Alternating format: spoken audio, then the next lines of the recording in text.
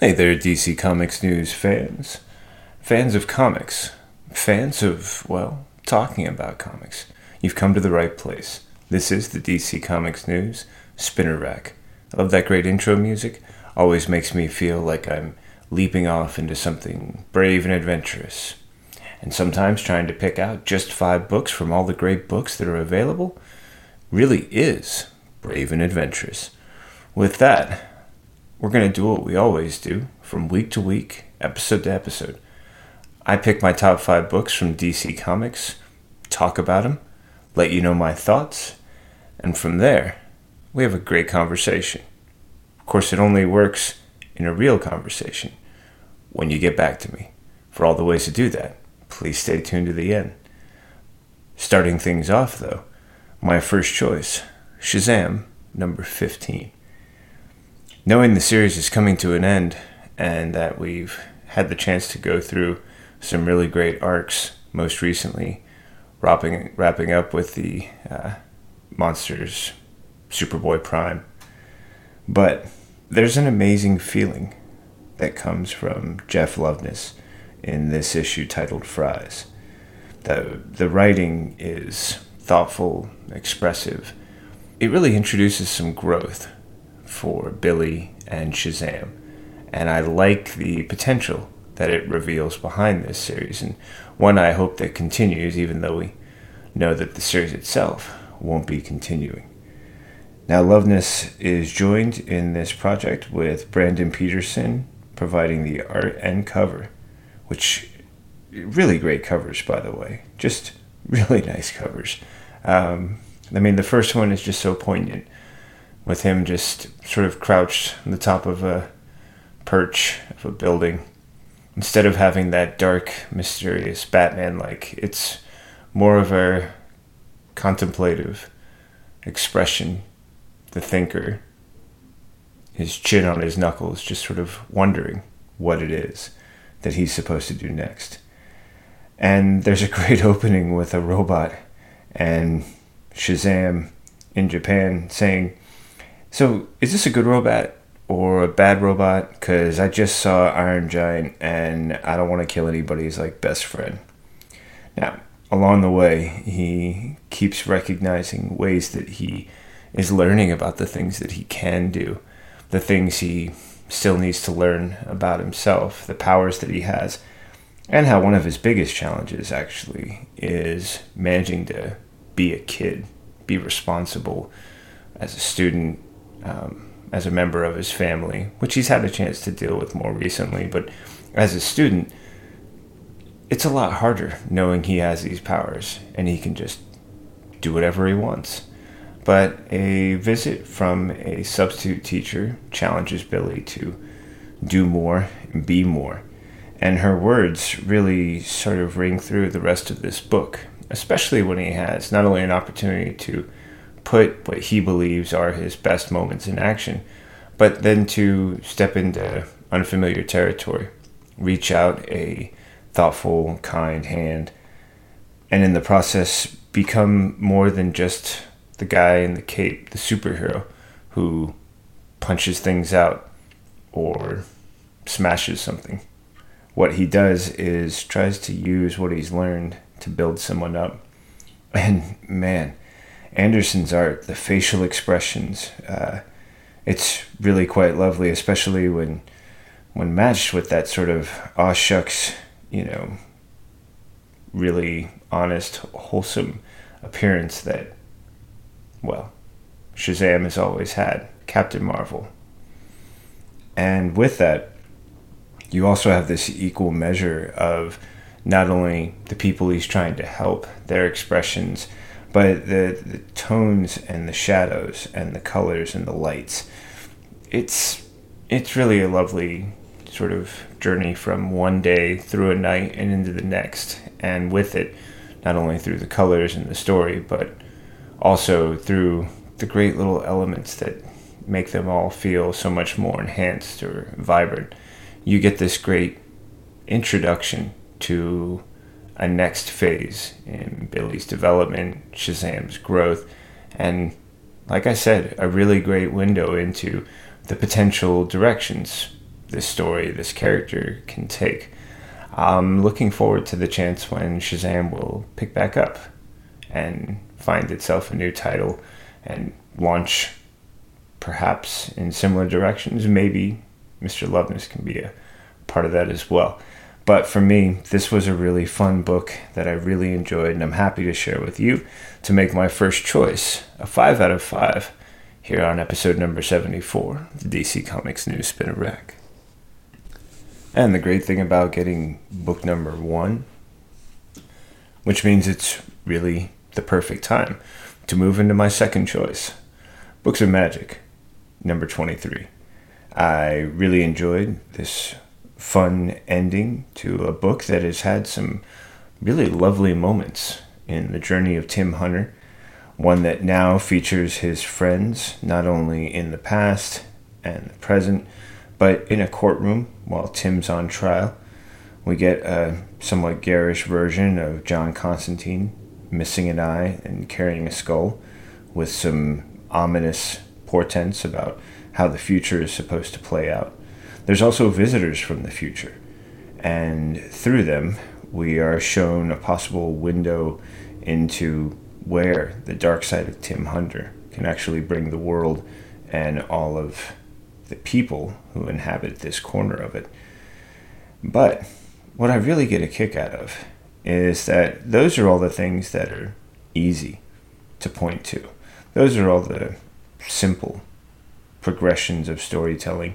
Those are all the ways that you can push the narrative and force it to go in one direction or another. But what I like about this is that it addresses that idea through Tim Hunter and his challenging of whether or not people know what they're talking about when they keep telling him who he's going to be, how he's going to turn out, and what his responsibilities are based on their predilections or predictions. But when it comes to the decisions that Tim has to make, what's really great here is the way that he is able to forge his own destiny, no longer find himself responsible for actions that he can actually undo and bring a resolution to, but not look at his future, let alone his present, as something that is ominously determining the fate of the world. He still has the choice, including it's suggested that he can find another object to be his, magic wand, for lack of a better term. Because right now he's been carrying around a screwdriver, and it's pointed out that, except for how he looks, and even then will only last so long, how odd is it for a boy to be walking around the streets with a screwdriver like that? It raises a great point for the future. Maybe there can be a process where Tim has to choose a new object to which channel his power. But what I love about this story was the suggestion that he can create this new destiny. He can take more control than he has, and that while there are dangers involved with the decisions and choices he can make and will make, and the powers he has at his disposal, that doesn't mean that he's subject to them. In fact, it means that he can more greatly influence the best usage. Maybe he'll make mistakes. Maybe there's other problems that are unseen. But knowing that he has that option, he has that possibility, and to an extent, that sort of power over what he wants to try and do. Well, it's like the idea that control is an illusion. When it comes to how much you can actually influence, sometimes it feels like not very much. But the parts that you can, when you do, it allows you to put your best efforts forward. And I like that idea for Tim. I love this great story, Dwelling in Possibility finale. Written by David Barnett, with layouts by Tom Fowler, finishes by Craig Tayleffer, colors by Marissa Louise, letters by Todd Klein, and a great cover by Kai Carpenter. This was a really fun story for me. I look forward to a next version, a next chapter, a next series talking about Tim Hunter, what he's learned so far, where he can go next. And I think this ending actually sets up the great possibility of so many new beginnings. Really great way to wrap up Books of Magic, a really fun Black Label story. I enjoyed a great deal. Happy to make it my second choice here on episode number 74. Now, if you're familiar with the format, second choice means we take an ad break, and then I come back for my third, fourth, and fifth. So with that, I'm going to take a moment to step back, allow you to catch up on all the great things going on here at DC Comics News, all the wonders, the wild, and, well, you'll see. After that, we'll get back to third, fourth, and fifth choices. Thanks so much. See you soon. Hi everyone, I'm here to tell you about the DC Comics News podcast. Here every week to talk everything DC.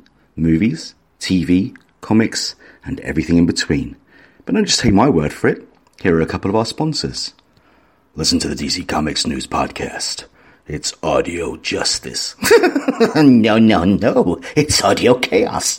These wackos are crazier than I am. Well, maybe you're both right. Regardless, you can catch us on every kind of podcast platform.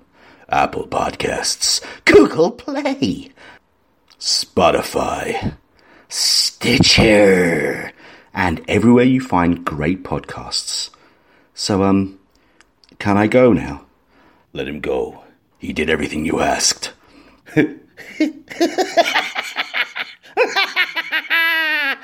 No. Hello, listeners. This is Tony Farina from DC Comics News and an occasional guest on Comics in Motion. I'm pleased to announce a new show called Indie Comics Spotlight. Each week, my guests and I will be taking a deep dive into a current title or a classic graphic novel from a publisher other than the big two. Consider this show the best of the rest. My hope is that we'll bring new readers to independent comics and give old readers a chance to share their thoughts. Join me each week in the Comics in Motion feed in your favorite podcast catcher. First, there was the DC Comics News podcast. Then came the Spinner Rack. And now, the third show brought to you by the guys that brought you all that other stuff I just mentioned. I Am the Night. A story about the stories. A show celebrating Batman, the animated series. Week by week, episode by episode. Just when you thought it was safe to put on a pair of headphones, I am the Night. Why, hello there. I'm Seth Singleton, and I'm here to tell you about Mad Love, a Harley Quinn cast. 3, 2, 1. Harley Quinn? Harley f***ing Quinn?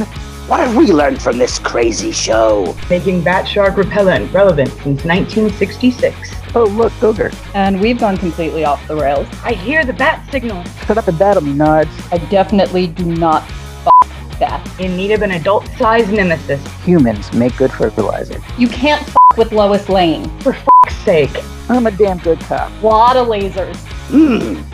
Educational and informative. The DC Comics News Podcast Network presents Mad Love, the Harley Quinn cast. Back to you, Seth. So, tell us your thoughts. We'd love to hear from everyone out there. Or not. That's really up to all of you. F***ers. And thanks so much for your patience. Really appreciate you hanging out, checking out those great ads. Let us know if you have questions about anything you heard. Stay tuned for the end for all the ways you can. Let us know what you're thinking. In the meantime, this is DC Comics News, Spinner Rack, episode number 74. We just finished that ad break, which means it's time for our third choice, and this time around I'm looking at Batgirl number 49. Why Batgirl number 49? Well, for starters, the amazing writing of Cecil Castellucci is really an amazing reason to start. Robbie Rodriguez offers up some gorgeous, lush, but also very specific art pencils with Jordi Belair and those really vibrant colors, and world design with the letters, with an original cover by Giuseppe Camuncoli, Cam Smith, and Jean-Francois Beaulieu, and a really fun variant cover by Mirka Andolfo. In the story Gordon's Never Give Up Part 2, someone has been hunting Batgirls. They've been taking women with red hair, dressing them up in a Batgirl uniform or costume, and they've been leaving them as murdered victims for the police to find. Now, this strikes a series of chords affecting all the members of the Gordon family differently, from Barbara's father to her brother to Barbara herself.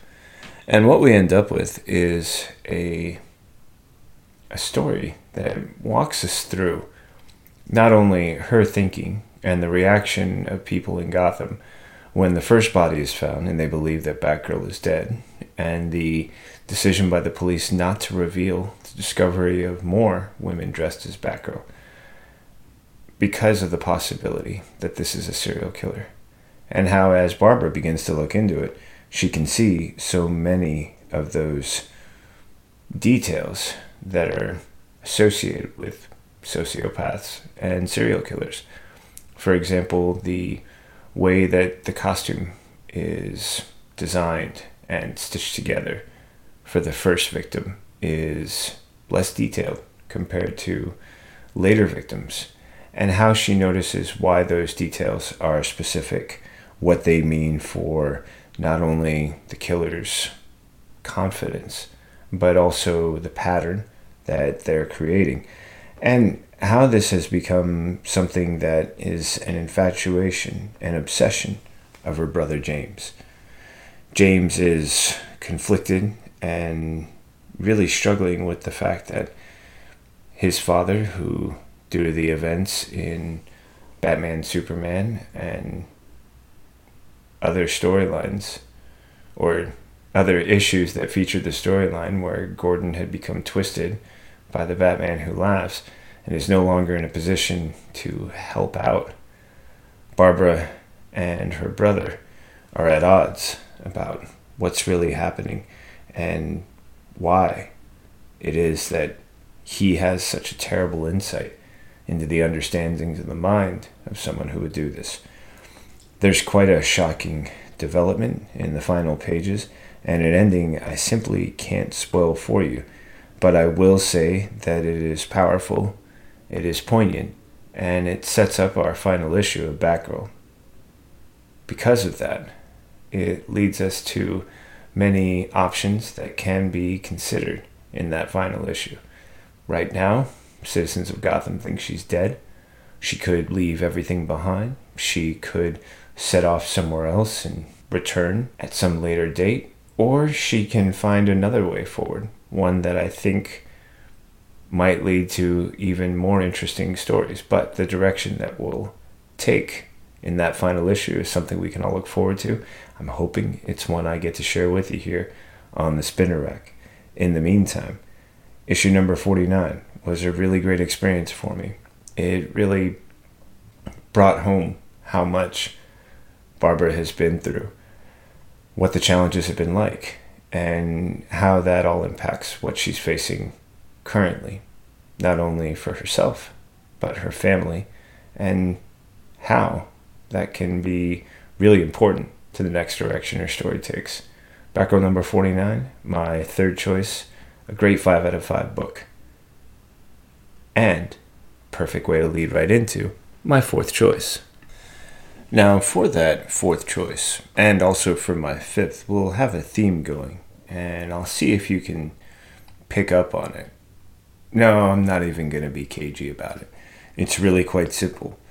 These next two stories feature the amazing talents of Joshua Williamson, and for my fourth choice, The Flash number 62 is the finale to his run on this really great series.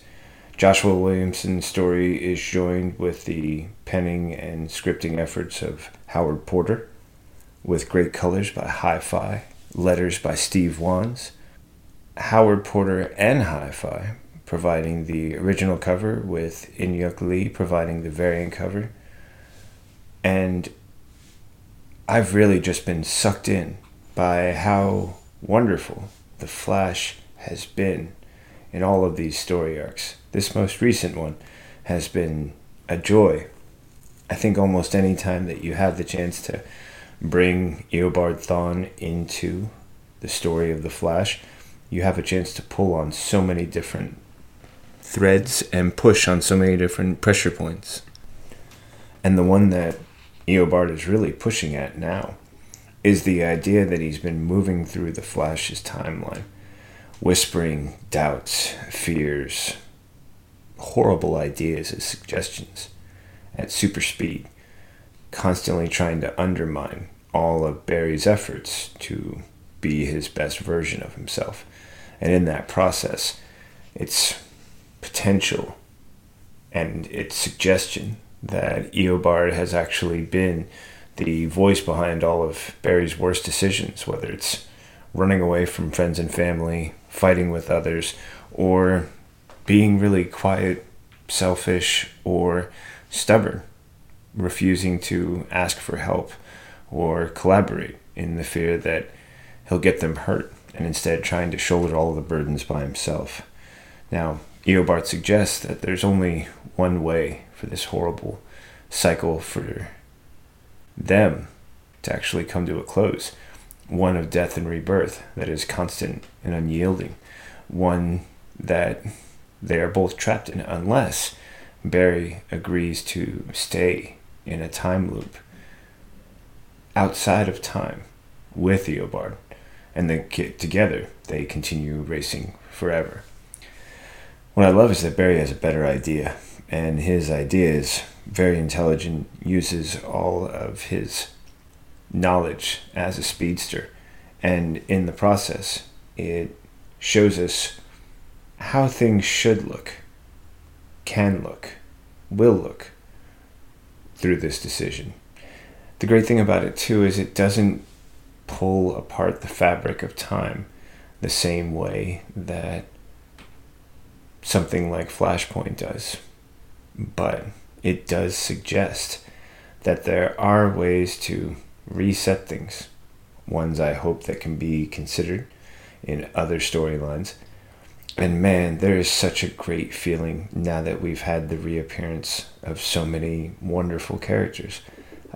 Max Mercury, to Jay Garrick, to Wally's twins, to Wally's life with Linda, and of course the ominous sense that there are villains. I could suggest who, I know who, but I think it's better for you to read and discover that they are waiting in the wings on the horizon, ready to provide more manic mayhem and, well, so many other dark things for the Flash to overcome. There's a great final page on this story, and I love this note from Joshua Williamson himself saying, "Thank you to all the readers and everyone who worked on this Flash run with me. Thank you for the greatest race of my life." Really great ending, really great finish to his run on the Flash. It's one of the things that got me just so wonderfully wrapped up in his journey, and a lot of credit to him. In fact, it's one of the reasons why I'm excited to then move in out of that fourth 5 out of 5 choice and move directly into my 5th choice. So, as I said, no mystery behind this theme.